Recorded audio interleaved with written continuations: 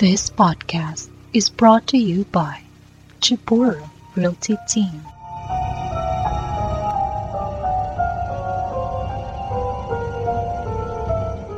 Hi guys, welcome to Haunted Real Estate. My name is Ashley. And I'm Lainey. We're so excited to do this podcast with you guys. So just to give you a little bit of information about ourselves, Ashley, me, I'm a wife of one and mother of two. And I'm a bit of a collector of dogs. Not really, but I do love them. I was a social studies teacher for 11 years before I left to pursue real estate full time. So I love history, but I also love real estate. And I'm an active agent here in Houston. But my other interests also include horror and true crime. I love all of it. And one day it just occurred to me, with me and Lainey both enjoying those things too, why don't we find a way to do both? So here we are with Haunted Real Estate, and here's my lovely sister, Lainey.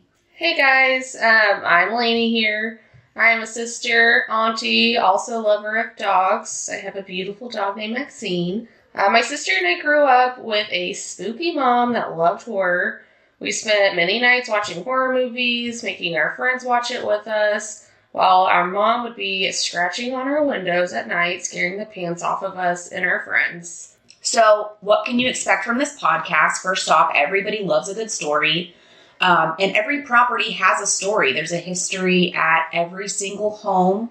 But we're not just going to talk about residential real estate. We are also going to talk about other spooky things that happened. It could be commercial real estate. It could just be vacant land. There's something everywhere. And so that's what we're going to talk about. So we're going to explore spooky, sometimes sad, sometimes crazy history. We're going to cover all of it. So today's story takes us to Galveston, Texas, where we're going to talk about a cannibalistic Native American tribe, pirates, voodoo, and ghosts. So the story we're learning about takes place at Stewart's mansion at 14520 Stewart Road and 1417 Harborside Drive. And for those of you who don't know, Galveston is just about 45 minutes outside of Houston. It's probably the least attractive beach in the world, but it's beloved by all Houstonians. That is where a lot of us, go on vacation. And there is a lot of haunted history throughout Galveston, hotels, homes, downtown Galveston. So I'm really excited to hear what Ashley has to say about this house. Yeah, so I will give you a little bit of history of Galveston. And just to defend Galveston just a little bit, there's a lot of people that don't like it because the water is brown. But that is because it's really reflective of the sand color. It's not really dirty. Okay, so Galveston is a site that was first noted by Cabeza de Vaca, who got stranded there in 1518. So that's the first time that we learn about this area.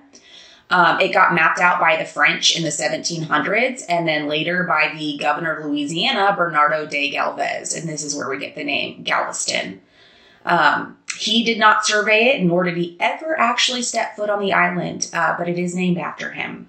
It's been a strategic point during the Mexican-American War, 1846 to 1848, where Texas gained independence, and also an important port during the Civil War.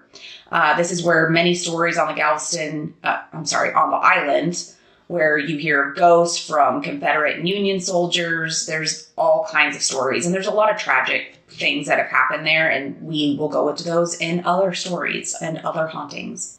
But less known, but very important, it actually was a huge site for immigration. Actually, before Ellis Island, a lot of people were coming in through the port in Galveston between the 1840s into the 1920s. So by 1880, Galveston was actually the largest city in Texas, and it was considered the Vegas of the time. I didn't know that. Yeah. There were lots of different people that spent time here, including Frank Sinatra. Love it. So it boasted tons of fun things like gambling and prostitution. There's a red light district in Galveston you can visit today. The hurricane of 1900 was actually Galveston's major turning point. You could argue they've actually never really recovered from it because investors, a lot of people ended up pulling out post-hurricane. That hurricane is going to be a story in and of itself on another episode. It's the reason why we have the seawall today. There are some homes that did survive the hurricane of 1900, and they commemorate those with placards on those houses. So it's kind of cool that some of those are still around. And not only did it survive one of the worst hurricanes Galveston's ever seen, it survived many other hurricanes since then. Isn't that the one where it wiped out all the houses and like part of Galveston sunk into the ocean? Or am I making that up? I don't know about it sinking into the ocean, but I mean that could happen because of just, erosion and stuff and the hurricane creating that kind of crazy damage. So one of the things I really appreciate about Galveston is they love their history. There are historical markers and placards everywhere. If you go into downtown Galveston, the architecture there is pretty neat because you can just see the imprints that different groups have left over the many, many years. It's kind of a fun mixture of French New Orleans and a little old Hollywood. So it's a really interesting city to look at, and you can check out some pictures of it on our Instagram. So today's story focuses on the Native American group, the Karankawas, and the Gulf Coast's most famous pirate, Jean Lafitte. And we are looking at sort of where some major events happened for the Karankawas, and Jean Lafitte's house, the Maison Rouge, which in French is the Red House. These two properties we're talking about are about 8 miles apart from each other. So we're going to lay some foundation work here. And I want to go ahead and say that Karankawa is how we pronounce it here in Texas. I've heard many people pronounce it that way. I have also heard Karankawa, and I have heard Karankawa. And if you check Google, she says Karankawa. So any mispronunciation on my part, I'm just going to go ahead and apologize. Have you heard of Karankawa? I think it's Karankawa, but yeah, like you said, it's probably originally said in a different way, different language. Yeah, so, and just also to say, we never want to offend anybody. We're never trying to offend anybody. So, especially me, I have a really hard time pronouncing a lot of words. So apologies in advance. Yeah, we'll just go and apologize every episode because it's going to happen. And because I'm on it. So sorry. Yeah. So let's talk about the Karankawa tribe. So this is a coastal Native American tribe. They are a Gulf Coast tribe. They typically went into smaller tribal groups. They were nomadic. They traveled in maybe 30 to 40 people, but they actually, like the tribe groups and stuff would meet up. So they might have stayed in some smaller groups, but they would gather in larger gatherings. So not completely sure what Karankawa means, but people have said that it translates to dog lover or raiser of dogs. So those are our people. Yes. Like us, right? We love our dogs. So they did keep dogs with them, and they were known for that. So some of the first historical records go back to them in the 1500s, but their sort of height of the time is the 17 and 1800s. So the men were large. What do you mean large? Like obese or tall? Tall. They were tall men. The men had tattoos all over their bodies. They pierced their nipples, and they wore... they had a cane on their lower lip, so they were making some pretty big fashion statements at the time. Very kinky. Yeah. They also, I just kind of thought this was interesting because I think about it a lot. If you live in Houston, you know that there are tons of mosquitoes here, okay? The size of dragons, and they're cruel and vicious. So I know that mosquitoes are not new. They've had mosquitoes since the dawn of time, okay? We saw Jurassic Park. It was in the old man's cane. We know they've been around for millions of years. And Jurassic Park is fact, of course. What? It's fact? I said fact. Oh, fact. Side note, lady's wearing a Jurassic Park shirt right now, so it's just kind of funny we're talking about that. I read that they would use alligator or shark grease. They put it on their bodies to ward off mosquitoes. We know that a lot of native people of the time before off or citronella were predominantly used. We know people use mud, but I thought it was kind of cool because alligator and sharks are common amongst the Gulf Coast, that they were using that to ward off mosquitoes. I wonder how they got shark grease. And what did you have to do to be on that team? Like, go get the shark grease. Yeah, maybe like the men would go wrangle the alligator and sharks, and like once they were dead, the women would somehow like get the grease off of them. Degrease them. Yeah.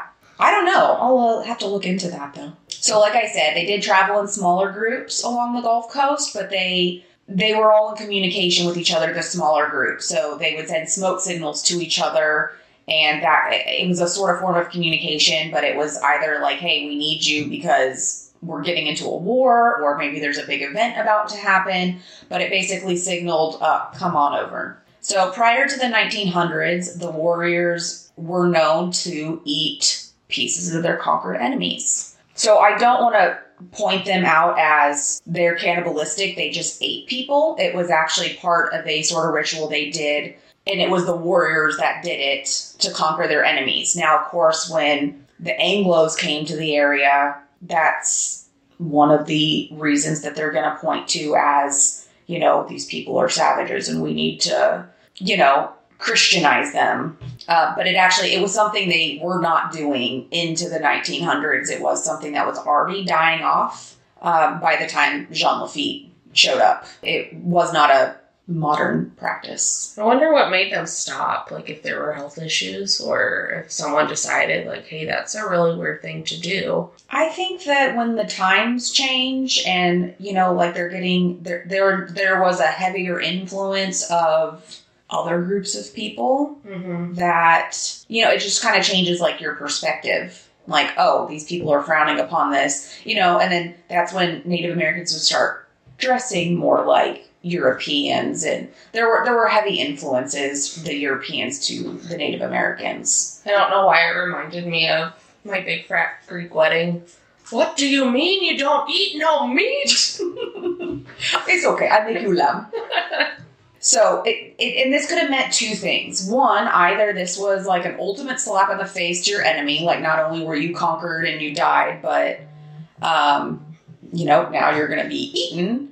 Or they believed that they were consuming the courage of their enemies. Let's just say it might have been a little bit of both. So due to this, it was, of course, used as a reason to want to exterminate the Karankawas by the Europeans and early American peoples. So between the 15 to 1800s, they had documented, there were, documents found from Spanish explorers and French explorers. 1779, there was a war between the Spanish and their Karankawa for territory. Spanish were trying to take over the Gulf Coast, and there were 11 years of war, attempts at genocide.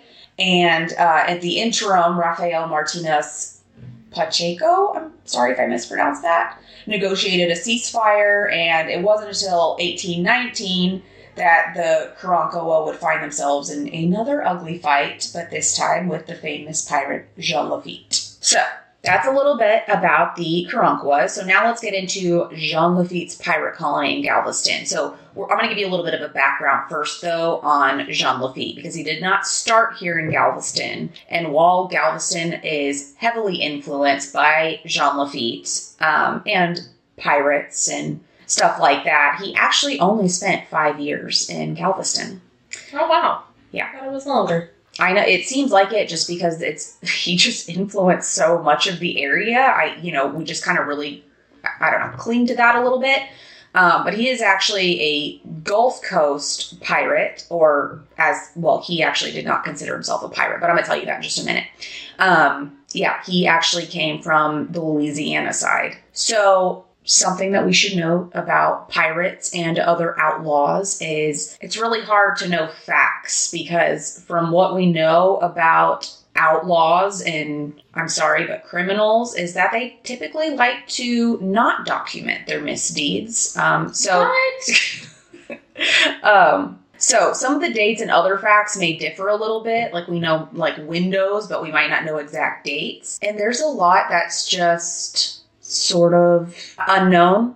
There's a lot of legends. So a lot of what we're going to talk about is fact, but of course some of it is what we think happened. And different sources are going to say different things. So, supposedly he was very handsome and charming, and he charmed the pants off of many a lady in his time. And several sources are used here. Texas State Historical Association, Britannica, National Park Service, Galveston Ghost Tours. There's lots of sources that we used here to gather this information. So, specifically to show that he is that charming and sexy. No. I'm sorry, that is not sources to tell you how charming and sexy he was. I was just pirate porn, guys. Oh my god. Before we really get into it, I just wanted to tell you some of the sources that I got that from. Not that particular fact, but all of it. So Jean Lafitte, aka the Terror of the Gulf or the Gentleman Pirate. He was born around 1780. Now, this is another one. We're not quite sure where he was born. Some sources say France, and others say that he was in the French colonies in the Caribbean, likely Haiti.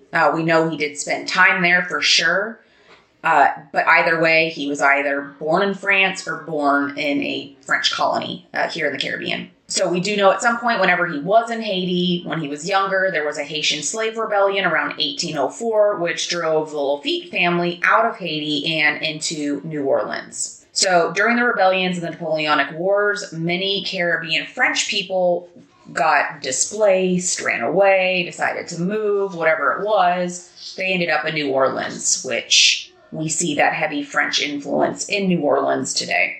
Is Lafitte's the bar in New Orleans where they don't have electricity? It's like actually was his bar? There is a bar there.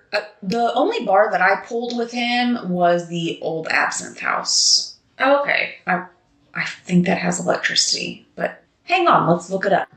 So Lainey just looked it up. So it's Lafitte's Blacksmith Shop Bar. It is the oldest bar from the 1700s. I've gone here a couple of times. Ashley and her husband had as well, and her mom loved New Orleans. She went every year with her stepdad as their little getaway together. But yeah, Lafitte's is really cool. If you're in New Orleans, it's off Bourbon Street. Just like a stone house, no electricity. It's just a really cool atmosphere. So you should totally check it out. Yeah. So yeah, there are tons of fun bars there. And I love the old spooky vibes. You know, it's Southern Gothic, as they call it. So Jean Lafitte was fluent in 4 languages: English, Spanish, French, and Italian. He had an older brother. His name was Pierre Lafitte. He was 10 years older than Jean. Soon after their arrival to Louisiana, following the Louisiana Purchase, they became smugglers, thus beginning their family business as pirates. Now, I am going to say that Lafitte did not actually consider himself a pirate, but a privateer. What is a privateer? Good question, Lainey. So, a privateer is basically permissible pirating. If a particular government, like, for instance, for him, it's going to be the Spanish government and sometimes the American government, would employ him to smuggle goods from enemy ships. So, if you had permission to do it, then you're not really a pirate. Of course, that's a little bit debatable. To the other side, you're a pirate. Yeah. But if you don't get caught by them and you had permission from somebody else, I guess that's okay. If you look like a pirate and act like a pirate, you're a pirate. But to him, he was a privateer. In fact, he'd get so pissed when somebody would call him a pirate, he would even duel them. So that's how hell-bent he was on, don't call me a pirate, I'm a privateer. But we're just going to call a spade. Yes, he might have been a privateer, but a little bit of a pirate, okay? So, and on top of that, he didn't always have permission to steal, and his loyalties were, they wavered a bit. So he was well known in the sort of swampier region near New Orleans known as the Barataria. So the Barataria, you can go there today. It's wooded, swampy. It's got a lot of history there because that's where Lafitte spent a lot of time. I like that name. Barataria. So his men, his crew, were actually called the Baratarians because they used those water channels that were there for smuggling.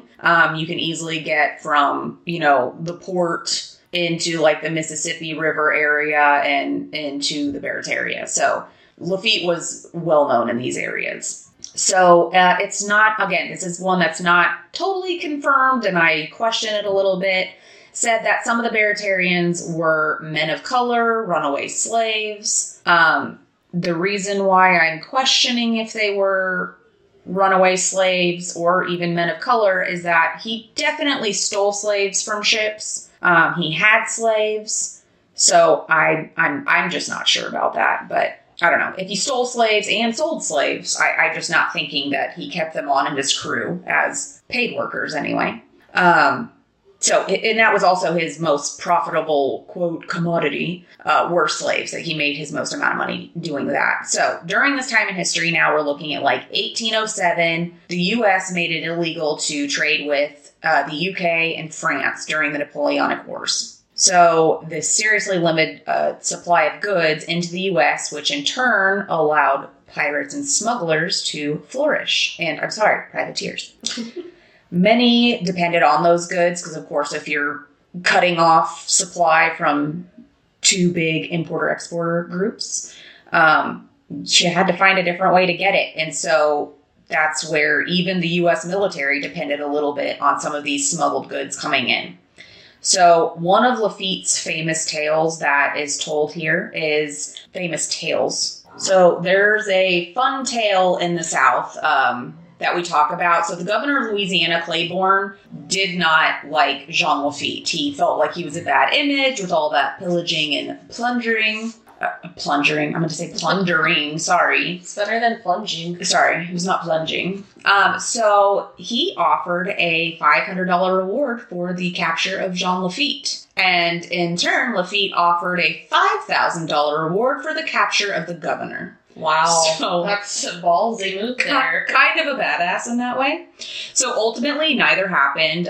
War was already about to break out in the area. And so, everyone had to put on hold the rewards for each other's capture. So War of 1812 is coming. The British tried to use Lafitte for their benefit during the war, but Lafitte is in the U.S. and he actually needed to earn some goodwill from the United States because he already pissed off Louisiana's governor, obviously. So he would like to gain some points here in the U.S. and possibly gain a pardon or two for him and his men. So Lafitte sided with the United States. So he helped during the Battle of New Orleans and Andrew Jackson secure their victory.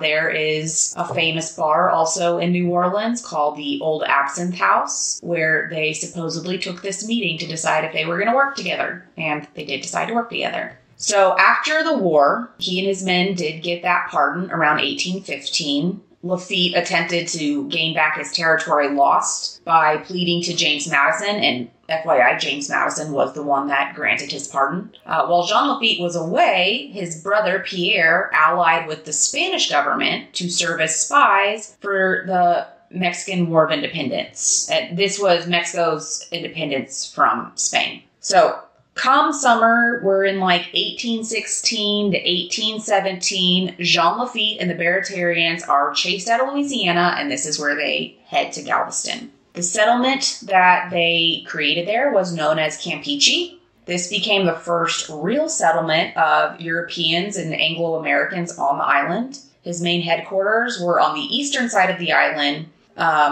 which was known to the Spanish as Isla de Culebras. This means Island of Snakes or Snake Island. Oh, that's creepy. Kind of makes me interested because I've never seen a snake in Galveston. Yeah. I guess it was probably all marsh where there's. Yeah. Yeah. Yeah, it was pretty marshy. And you can see little elements of that. Of course, there's been a lot of building in progress there in the last 100 years, so it's hard to say what that did look like, but it is hard to imagine at the same time. But I also haven't spent a ton of time at the eastern end because there's not a whole lot at the eastern end. As far as restaurants and stuff go, it just kind of goes into vacant land. I guess next time you go to Galveston, you're going to have to do a little snake adventure. Yeah, I'm going to go snake hunting. So the home that Jean Lafitte created there was Maison Rouge, the Red House. This is 1417 Harborside Drive. The home was 2 stories, lavish and filled with booty. And not just lady booty, but also pirates booty. Their treasures and stuff. That's like every man's dream. House full of booty. He became Galveston's famous pirate, and he made Galveston the center of pirating and privateering. He created his colony on the island, and it ultimately ended up with over 1,000 men. And anybody that wanted to join the crew or be a part of these men actually had to go through a personal interview process with Lafitte himself. Sounds intimidating. Yes. Yes, he was known to be pretty intimidating. And once they accepted, they had to pledge loyalty to him, okay? Not loyalty to the U.S. or the Spanish government or anybody else that's paying Lafitte. Some sources say he actually ran his crew more like a mob boss than a pirate captain. I could totally picture that. Yeah. And I picture in my head Lafitte has to look like Henry from The Witcher. I forget his last name. Cavill? Yes. That's what Lafitte looks like to me. That's it. Yeah, and all we have of him are drawings and stuff, but he's always wearing a hat. He's got a mustache and Ooh. dark, like he's got the dark hair, the darker mustache, kind of some longer hair. Not long. It's not really long. Yeah. He was dashing. So when the Lafitte brothers came to Galveston, they were, of course, here on the island, the Karankawas. They had already been living here for a long time. And of course, as they should be, the Karankawas were very skeptical of these newcomers. But Lafitte did make a point to maintain some sort of decent relationship with the natives. Galveston is not a really big island, so it's sort of a small space to create hostility. There's not a whole lot of distance you would end up being able to put between each other. So there were inevitable run-ins and stuff with each other. So the two groups, to a point, seemed like there was sort of camaraderie, sort of friendship. They were willing to work together. 1817, a hurricane passed through, destroying much of Campeche, and the Karankawas were actually the ones who helped put the settlement back together. So sweet. So there is evidence to show that, it's like neighborly love. Like, they probably weren't best friends, but, You know what? That's probably a perfect way to describe it. They acted neighborly with each other, but didn't have to be best friends. And for that service, Lafitte paid them in some of the goods that he had, which may have included some weapons. But as we're going to see here in just a little bit, the Karankawas are seriously lacking in weapons, and especially what would have been modern technology for the time. They just didn't have a lot of it. They were still hunting and fighting with bows and arrows for the most part. But, they got a musket or two every now and then from Lafitte. So legend says, though, this is just kind of a part of that spooky ghost story stuff. There is a legend that Lafitte actually called a voodoo queen during that hurricane. Ooh. And keep in mind, remember, he's heavily involved with slave trade, and he spent time in Haiti, so voodoo is not unfamiliar to him. He knows all about it. And you see a lot of heavy voodoo influence in New Orleans, so it's pretty common to see the influence of that in the South. I don't know a lot of people that practice it, but a lot of that influence in the South. And you can buy all sorts of voodoo stuff from New Orleans. I love it. Yeah, and every time we went to New Orleans, I always brought something back to keep in the house, because there's like the protectors and the good luck charms and stuff like that you get. I just think those are fun. I have a protector over my front door, and also it's either love or sex. I think sex. I'm not gonna lie. Bring sex into my house. Did you buy that on your own, or did Mom buy that for you? I think it's for Mom. That's funny. I have a protector too. I've always kept it near my front door. At my old house, I had a window over the front door. I kept it there, and then now I keep it in a house plant. Yeah, so far I've been protected, so, why not? I like having it. Yeah, doesn't hurt. So he spent time in Haiti. We knew he was familiar with that. So supposedly he calls over this voodoo queen, And as the story goes, he wanted a pack of 12 dogs to guard the Maison Rouge. So she performed a ritual over each puppy as it was born, supposedly during the hurricane. And these are the hellhounds. His pack of 12 dogs, known as the hellhounds, and you hear stories all the time at Stewart's mansion and where Maison Rouge's property is now, of weird sounds, smells, glowing red eyes that all come back to his hellhounds that were there. How did he happen to get a dog that's about to birth puppies and the Voodoo Queen all during this hurricane hitting? That's a good question, and I'm just going to say let's chalk some of this up to lore. Yeah. So these dogs are actually known as the Campeche Devil Dogs. So, not creepy at all. Exactly. So now sometime between 1819 to 1821, there was a party at Campeche and Maison Rouge. So some of the Karankawas supposedly stole some of the privateers' goods, and they ended up getting banished by Lafitte. He was pretty pissed. So they went back to their tribe, where today Stewart's mansion is, and was later built, but at the time it was just vacant land. So within a couple of days, Lafitte's men were hunting over in that general territory, which was Karankawa territory, but near where Stewart Road is today. According to the Texas State Historical Association, Lafitte's men kidnapped a Karankawa woman. So the stories differ. Of course, I feel like a lot of stories begin with kidnapped a chief's daughter. So that is one story. That's not confirmed. Other stories say it was a Karankawa woman, and that's it. And then others say it was one woman for every man that was hunting that day. Well, that's a big difference between one person and... Yeah, so most stories talk about one woman. So we're going to say it was a Karankawa woman. I don't think it was multiple, but anyway. In retaliation, 4 of those hunters were killed by Karankawa warriors. Since Lafitte had access to tons of resources, which include weapons, he was well prepared to take on any kind of retaliation. But the Karankawas were not. They were ill prepared to deal with this because they really only had bows and arrows. This ended up being a 3-day battle that they had with each other, known as the Battle of 3 Trees, which today stands on the land of where Stewart Mansion is. So there's a lot of ghost stories there. The Karankawas lost many men. They called the areas 3 trees because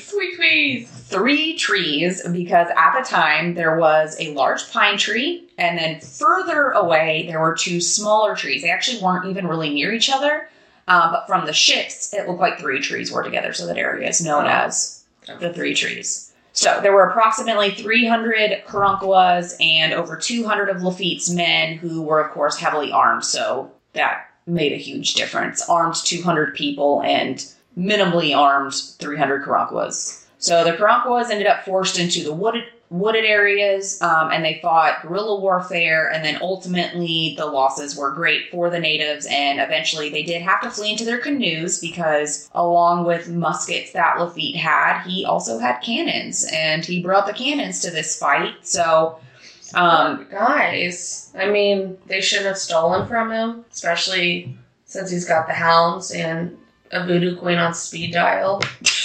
But it's still so sad.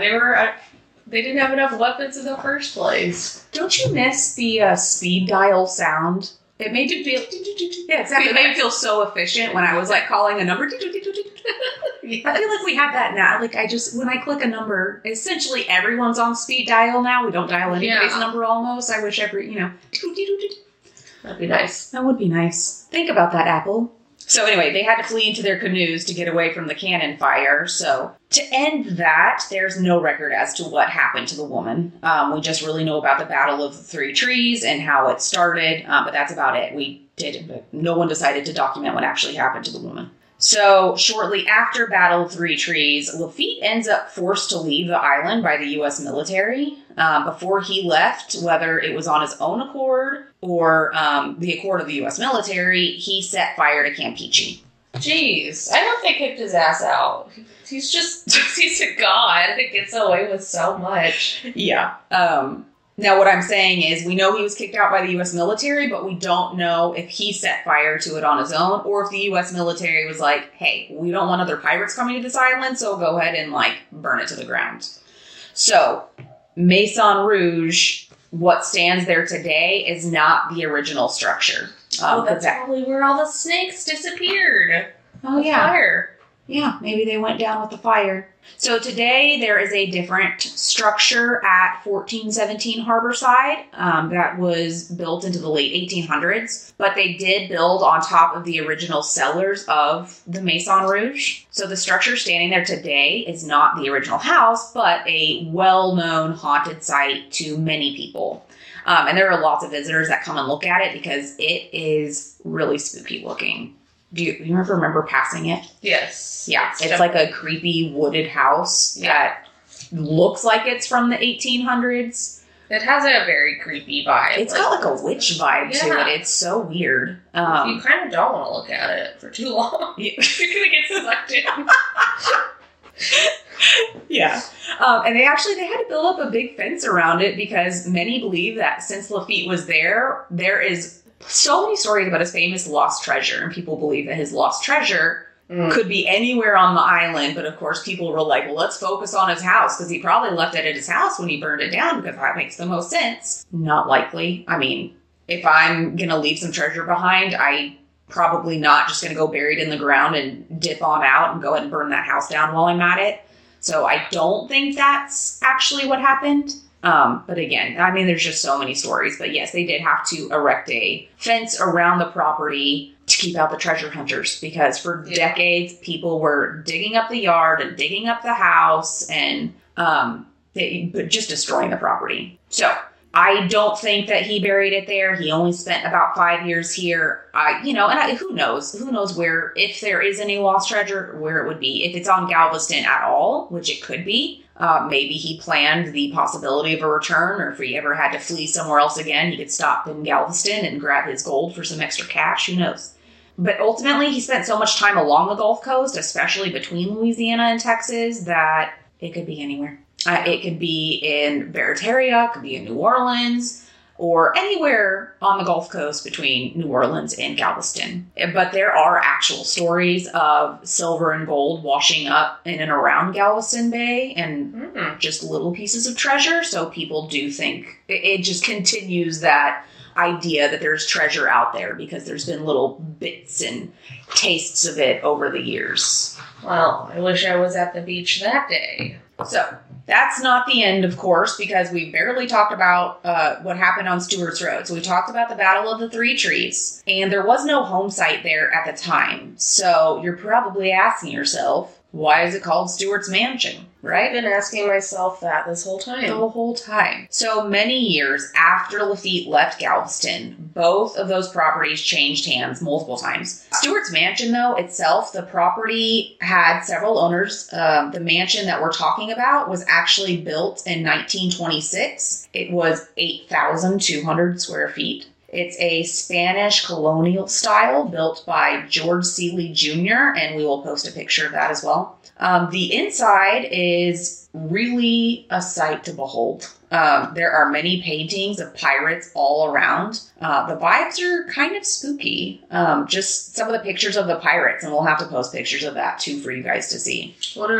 What's spooky about it? Like, what are the pirates doing? Or are they paint? So, looking at Stewart's Mansion's pirate paintings, it's not exactly spooky, but it's the fact that they're all around the house. And the house itself, like from the outside, it looks like one of those old creepy churches, just like all white concrete, just two small windows at the front. And on the inside, it also kind of has like a cathedral vibe. Arched hallway, entryways, and all the paintings that fit in there. I mean, there's this guy here with a musket. But it's not just... Sorry, we keep saying paintings, but there are murals on the wall. Yeah. And so it's... To me, that's like weirdly, I don't know, more permanent than a painting in a sense. Like, that's a pretty big commitment to put a mural on your wall. Yeah, and there's this one... It's really hard to tell what it is, but it does scare the shit out of me. I would hate to walk into that room at night. This guy's face is, like, painted white. Kind of reminds me of Beetlejuice. But has, like, really dark black eyes and a pointy nose and just, like, a black mouth. Wearing really colorful clothing. The background's, like, turquoise. But, he looks really creepy. It looks like he has wings, but it could just be a poor photo quality. Yeah. So whoever did this, just has a really weird artistic style. I don't know how else to describe it. Yeah, it's interesting. You should definitely look at it. I mean, if anything, it's fun to look at those kind of old pictures and stuff like that. So George Seeley, and side note, if you're in the Texas area, South Texas, George Seeley is where Seeley, Texas is named after. So there's a town in the area named after him. He then sold that property to Mako Stewart in 1933. So this is where we get Stewart's Mansion, which is just kind of funny because it wasn't Mako Stewart that built that property. It was George Seeley, but it got its name Stewart Mansion and the name of the street after Mako Stewart. Fun fact, though, he was really big into the banking and insurance world, but Stewart Title is actually named after him. So if you've ever had a closing or anything on your property, you might have been to Stewart Title. And so this was actually his house. I didn't know that. That's pretty cool. Yeah, it's fun. So people on the island love to tell stories. There are a lot of false stories about Mako Stewart, but there are stories that he went and murdered his entire family in the home. But in reality, he actually died before his wife and son. So assuming the gravestones are correct, then he did not kill his family. That would really suck to, like, if you died and then later on everyone said you killed your husband and 2 children. Yeah. Like, that's just... And we know how people love these, like, crazy tabloid-like stories. So even though the evidence clearly suggests he didn't murder his son and wife, seeing as he died before them, and it was actually his wife who then donated that property to the University of Texas Medical Branch, it couldn't have happened that way. But people love their stories, so it is one of the spooky stories that's sometimes told about the property, but just, that didn't happen. So when it was sold to the University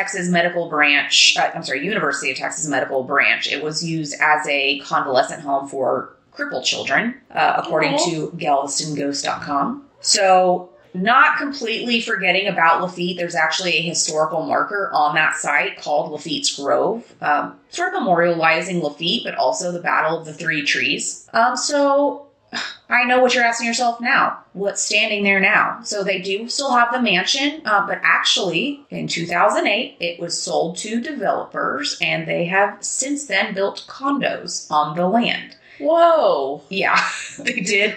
They did keep the mansion. It's sort of the, community area. The leasing office? Yeah, it's the leasing office now.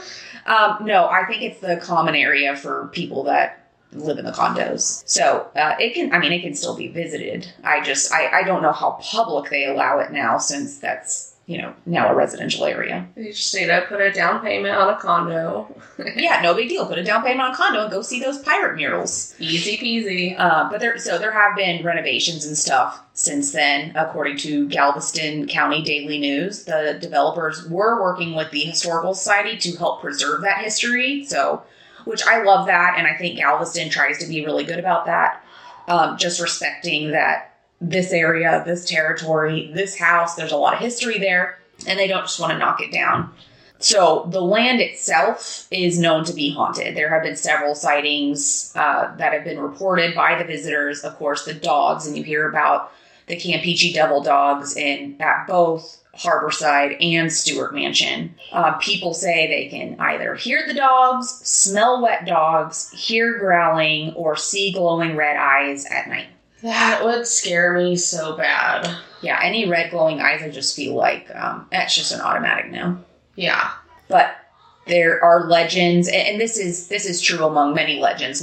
This is not specific to Galveston, but seeing these dogs is a bad omen. It means something tragic is about to happen, and people all over the world believe things like that. So I wouldn't think it was a good omen, though. Like, right, great things are about to happen to me. Just saw this dog with red glowing eyes. I should go to the SPCA to pick me up a puppy. I think that's what that was telling me. Yes. So another one that's been reported on several occasions is the Voodoo Queen. Performing rituals, seeing a woman in white. Other reports say that there have been sights or sounds of warriors and pirates battling, especially in the area of the Three Trees. And then another one, which I thought was interesting, was loud laughing when nobody else was there. Like our sister Megan was there? Yeah. Our sister Megan has one of the loudest booming laughs and kind of voices. You can hear her in a crowd in, Minute Maid Stadium, wherever. Yeah. So like we said, Harborside was built on after it burned down. The cellars and a few things remain. And another home was built on top of it, actually by another sea captain. I'm not saying pirate because I don't think he was a pirate. I could not find very much about him. But you can, of course, go to our Instagram, see what that property looks like now. Like I said, it is closed off. You're going to see fencing around it because treasure hunters have been there for many, many decades looking for lost gold, because who doesn't want that? But what is pretty amazing about that property, even though that was not the original Maison Rouge, is that it's still been standing for so many hurricanes. And anybody that lives in the South and is familiar with hurricanes, that's a big deal. That these houses aren't being constantly knocked down by the many hurricanes they've seen over the last 100 years. So there is a lot of debate after what happened to Lafitte after he left Galveston. So what we do know, Pierre does die not too long after Galveston, but there have been a lot of stories as to what happened to Lafitte. For a long time, people thought he went down into Colombia or somewhere in South America where he eventually died, not really knowing what his activities were. But there have been more recent discoveries that may point to him having just moved to North Carolina, actually. And that's much more recent. But if you live or have visited the South, especially Texas and Louisiana, the stories of Jean Lafitte are shrouded in mystery and lore. He's a legend here. And just to point out some of the other supposed Lafitte haunted places, the Barataria Preserve, which you can visit today. It's part of the National Parks Service. You can look it at the National Parks website. Barataria. The Old Absinthe House, the Lafitte Bar. The Old Absinthe House actually supposedly where he took a meeting with Andrew Jackson before the Battle of New Orleans. And New Orleans is his home. And so his house in New Orleans is also another haunted site. So if you ever take a visit into the southern parts of Louisiana and Texas, I definitely encourage you to look at those things because if anything, it's just fun. Who doesn't love a good pirate story? But there are lots of ghost tours in both New Orleans and Galveston that you can take that are going to be related to Lafitte. So with that is the story of Stewart Mansion and 1417 Harborside Drive. Where if you're ever in Galveston, Texas, just go take a look. Awesome. I really enjoyed that story. Of course, I've heard it before because we are native Houstonians, but there was a lot in there I did not know. So I'm looking forward to taking a little trip to Galveston and brushing up on my history. Yep, and we will continue to educate you with more fun stories and hauntings going on around the world. And thank you guys for listening, and go check out our Instagram at haunted.real.estate. And that's all we've created so far. One day I'll give you a Facebook page and maybe even an email address to go to. Yeah. So thanks for listening. Thank you.